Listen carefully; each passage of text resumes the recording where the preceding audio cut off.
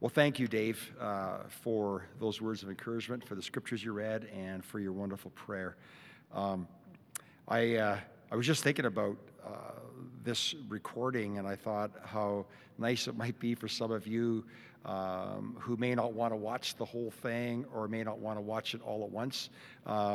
You could stop it, come back later after supper and watch the remainder of it. You could rewind something that you missed, or you could fast forward it, or you could just stop it altogether and do something else. So anyway, the technology allows you to do something you can't do when you're sitting at church on a Sunday morning. And so anyway, good to be with you using this technology. I had ended the portion of my talk by asking the question, is this the beginning of the end? Is life of life as we know it on this planet? Is this the beginning of what the book of Revelation calls the Great Tribulation?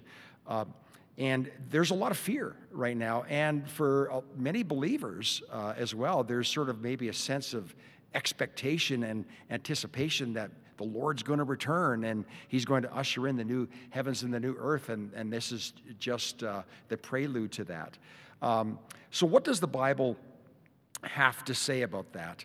Last Sunday, I was prepared to preach on Mark chapter 13. And I would invite you to open your Bibles right now to Mark chapter 13, and you could follow along.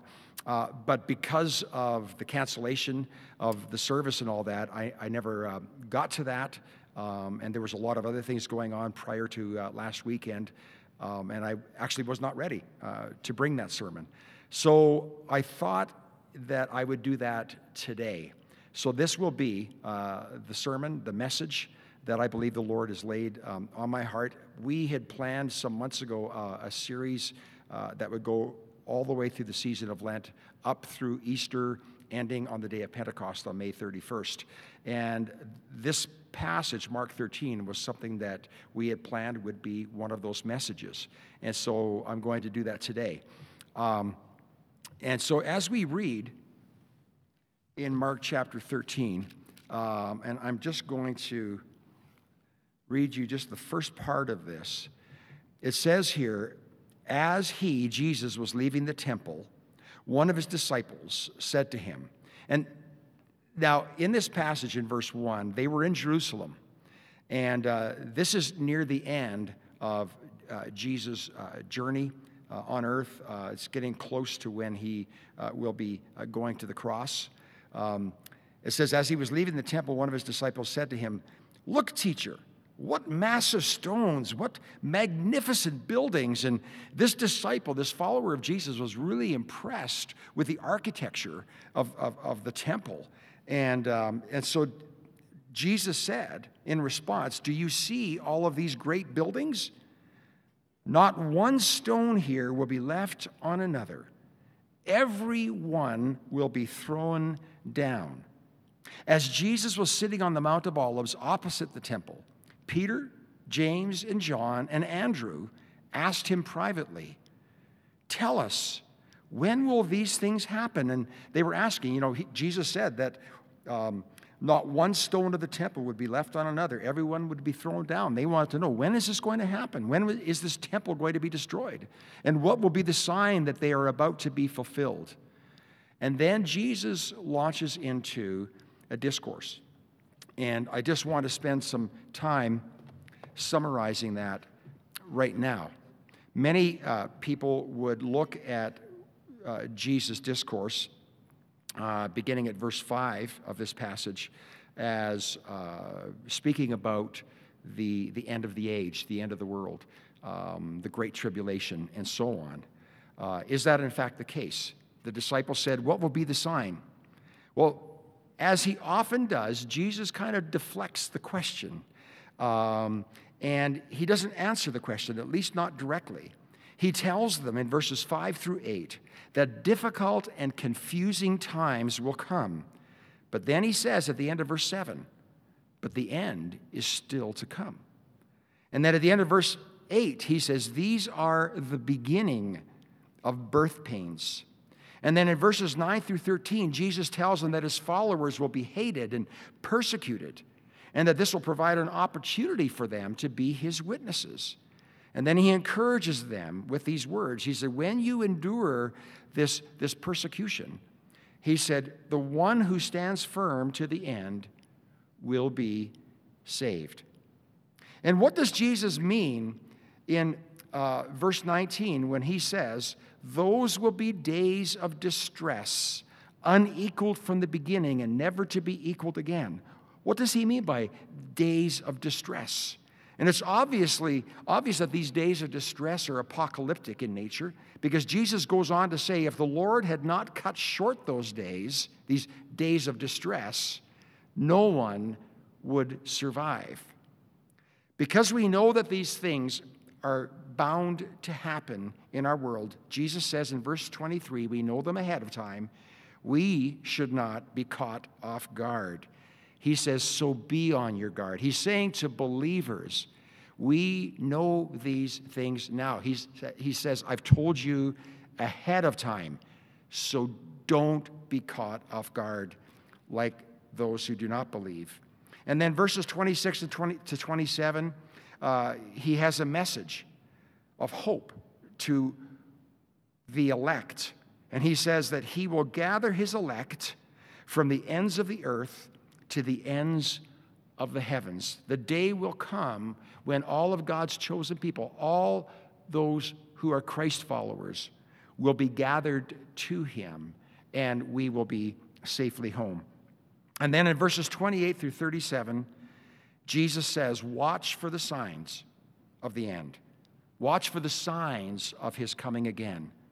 Verse 19, he says, at that time, he says, during the days of distress, he said it's during those days that he says the Son of Man, meaning himself, will be revealed in glory. That's verse 28. And so he says, when you see these things, great deception, wars, rumors of wars, earthquakes, famines, persecution, disruption of relationships, betrayal, cosmic anomalies, and so on, he says, when you see these things happening, you know that it or he is near. But no one knows that day or hour. Verse 32. Jesus said that. No one knows the day or the hour. Not the angels in heaven, not even Jesus the Son. Only the Father knows exactly when these things will take place and when he will return. Therefore, he says, we must all be on guard and keep watch, verses 33 to 37. So there's two central themes that I want to draw out of this. And the first one is, he says, stand firm. It is those who stand firm to the end who will be saved and who will be safe. That's verse 13. What does it mean for you and I as believers to stand firm? Well, it means that we don't lose hope. We don't throw away our faith. And we don't give in to fear. Of course, we experience fear, but we face our fears with faith. We need to be faithful to the gospel right to the end and know that God is going to bring us safely home. I love what 1 Corinthians chapter 15, verse 58 says. And I will read this to you. This is the end of the passage or the chapter in 1 Corinthians 15 where the Apostle Paul speaks about the resurrection of the dead. And he ends in verse 58 with these words, therefore, stand firm. Stand firm. Let nothing move you. Always give yourselves fully to the work of the Lord. Always. Even during a pandemic, we stand firm. Even when we can't leave our homes, we stand firm. And we give ourselves fully to the work of the Lord. And he says, because you know that your labor in the Lord is not in vain. And so let's stand firm. And I ask you again, how can we be the church? How can we stand firm as First Church of the Nazarene here in the city of Calgary? And the second message I want to draw from Mark chapter 13 is to be vigilant. Jesus says in verses 32 to 36, and he makes it so clear that no one knows the day or the hour of his return. The Father himself knows the times and the seasons. Our Father in heaven is in control of human history and the fate of the universe itself. And so Jesus says, be on your guard against false prophets and false prophecies. He says that in verse 5 and verses 21 to 23. And so, like Jesus' disciples, we are by nature curious about timetables. We are. There are people at times like this, when things like this happen globally, and there seems to be like a sea change going on around us, and everything seems like it's never going to be the same again. People, doomsday prophecies begin to arise, and people say this is the end. And that's been the case for 2,000 years, where people have said, this is it, this is it. And people will don themselves with white robes, they quit their jobs, they sell their homes, and they go up on a hill somewhere and wait for the Lord to return. And of course, so far it hasn't happened. I received a book back in the 1980s when I was a pastor in Drumheller, and it was given to me somewhere around 1983-84 by one of our parishioners, and this parishioner said to me, Pastor, you need to read this book and you need to preach on this. And I looked at the title of the book, and some of you will chuckle when you hear it, 88 Reasons Why Christ Returns by 1988.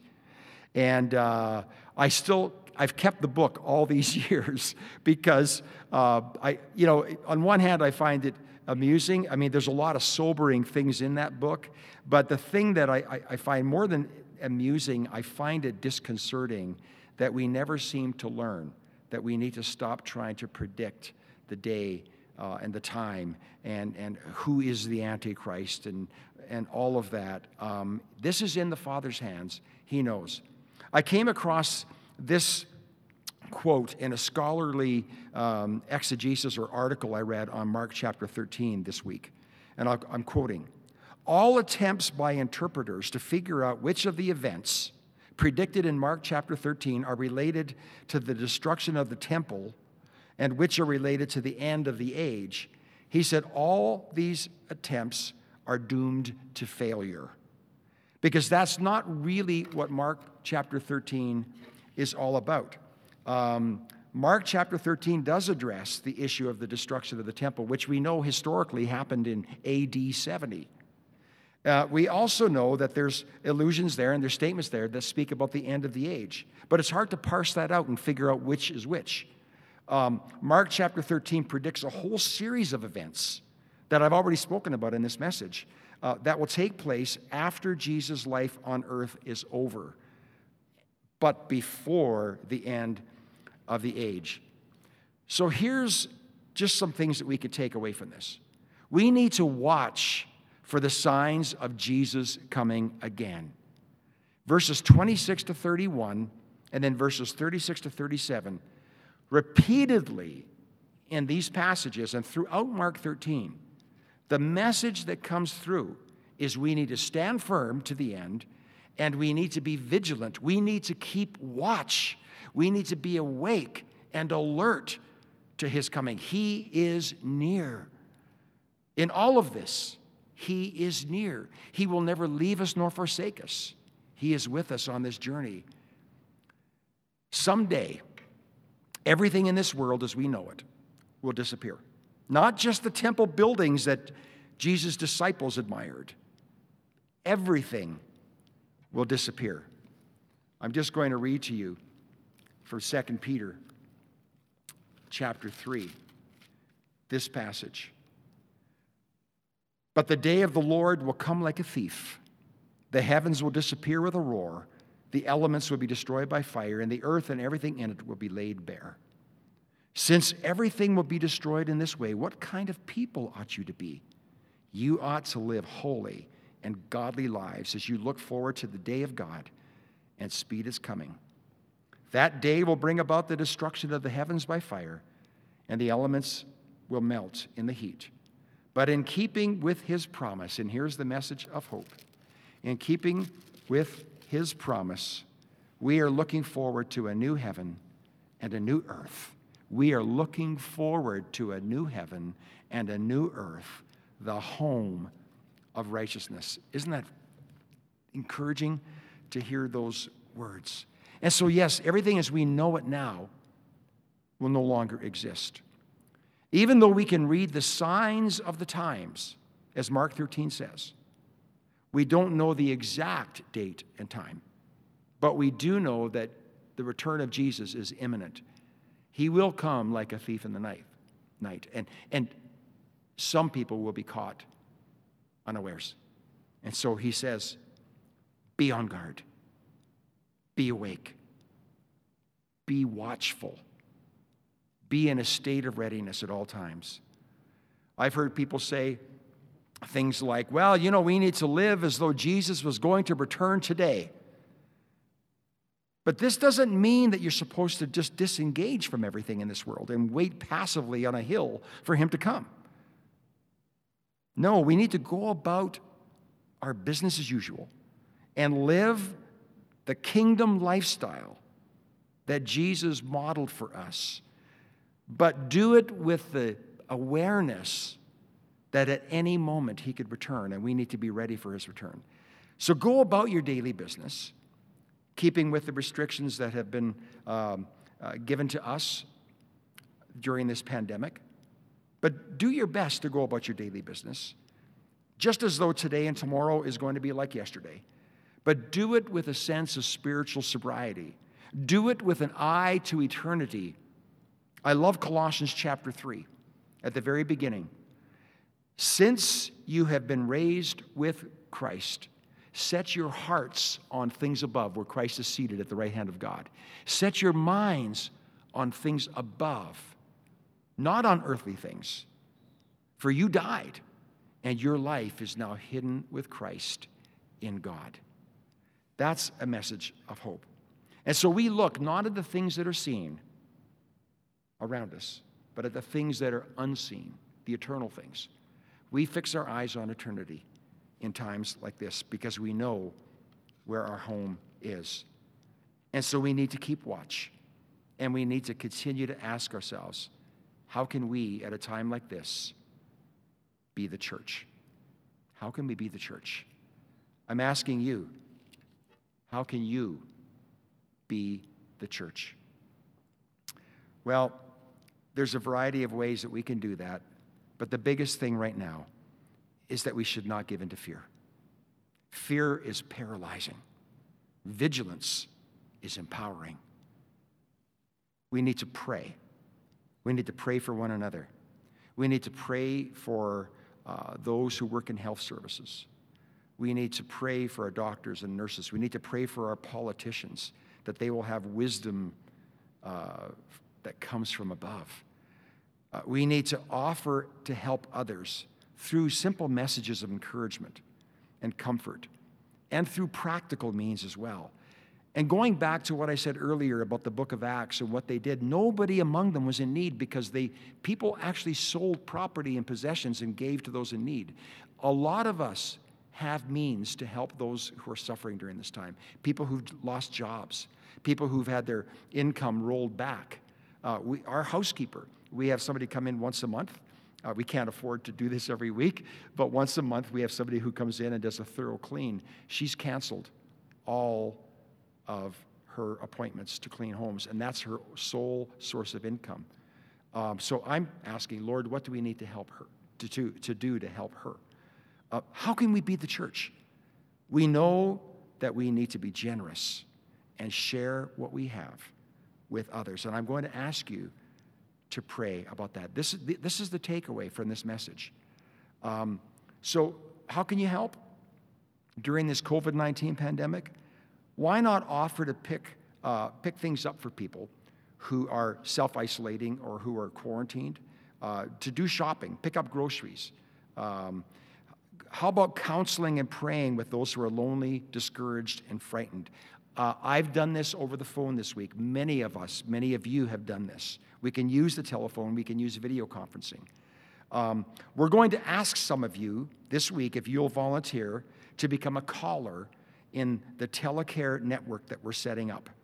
We're also going to ask you if you can help with a call-in line, like a helpline, where people can go to our website and they can click on a tab and get a phone number or an email address, and they can contact the church if they need immediate help or assistance or counsel. And maybe you could be one of those people. And so you'll be hearing from us. You can find out who's been affected with loss of income. Be proactive about it. Be ready to help people in practical ways so that we do not love just in word and tongue, but in deed and in truth, as it says in 1 John chapter 3. And here's another way that you can help.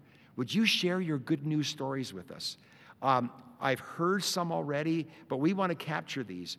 Could you send us an email or a text message or a phone call would do, and just say, here's a story that I would like to share, and maybe you could write it and then we could read it in next week's recording, or maybe you would like to record it in your own voice. But we want to hear some stories. We need to encourage each other. So how can we be the church? Let's stand firm. And let's keep watch for his return, because we need to do that every day, every year, anyway. But we also need to keep watch over ourselves and all the flock of God, his church. I'm going to ask you to be socially responsible during this pandemic through thorough and frequent hand washing, using hand sanitizer, to practice social distancing, which they're saying is 6 feet, 2 meters. Do your best to do that when you're out and about. We are recommending that you avoid having dinner with people outside of your home. We canceled a dinner date with some friends of ours. They are neighbors of ours, and they're not believers, as we are. And we were looking forward to this dinner, but we said we should postpone that. We just think we need to be a part of our witness is to be socially responsible and to not try to second guess what the health authorities are telling us about social distancing. So small groups and so on, we're just saying do it online, find some other ways of practicing, helping and encouraging one another, and discipling one another. We are asking our life groups, continue to disciple each other. We can do this. And we can do it without gathering together in homes. Self-isolate if you're sick or showing symptoms. Quarantine yourself if you've returned from travel abroad. And use common sense and avoid foolish bravado where you might think that you're insulated and somehow immune from all of this. I spoke about that in last week's message to you. And so we're going to ask you to continue to pray with us and be the church. I think this is an opportunity. It's a test, but it is an opportunity for us to find new ways of being the church. God bless you all this week, and stay safe. Some of you may wonder how you can give your tithes and your offerings during the shutdown. Of course, we usually meet on Sunday mornings. We pass the plates and people put their offering in there. We have had for some time electronic means and automatic withdrawal and various things. In last week's email that went out last Sunday, we did send out an email, and if you clicked on the link, it did give you some of the options for how you can give to your church during this time. And I just want to say, before I go into those various ways, we know that many of you are struggling right now financially. And all we ask is that you're faithful to what God tells you to do during this time. You need to take care of your family, yourself and your family right now. We want you to pay your bills, and we want you to be a good witness to those whom you owe. But your church also does need your help. To date, in the first 3 Sundays of March 1, 8, and 15, to date, we know that we have received at least $20,000. I believe our goal for the month of March is $35,000, but we've received about $20,000 to date. Now, we had some envelopes come in the mail that have been unopened with offering in them, so our counters are coming in on Monday, this Monday, on the 23rd, and they're going to be counting. So we know that we have at least $20,000 so far. We have 2 Sundays to go. We do ask that you remember your church and do what you can. to help us. You can mail or drop off envelopes with a check, not cash, and put it in the mailbox by our office. There's our office door, which is about 50 feet to the right of our big main doors, the glass doors, and there's a mailbox there, and you can put it in there, and we will be collecting that. You could also mail it in to the church, and there's a number of online options as well, which I'm not going to go into right now. That was sent out in an email last week, but we're going to resend that information about all the other electronic means that you can use to give. If you're unable to follow any of those options, I just ask that you would contact me personally or the church office, and or email us, but find a way to contact us, and we'll arrange to have somebody come by your place of residence, and we'll be happy to pick it up from you. So please let us know. Let's all stay in touch. If you know of anybody who's in need, who's feeling isolated and afraid, we're doing our best to be aware of that, but please let us know. We need to know. And you can help us just by alerting us, and we'll thank you for that. God bless you.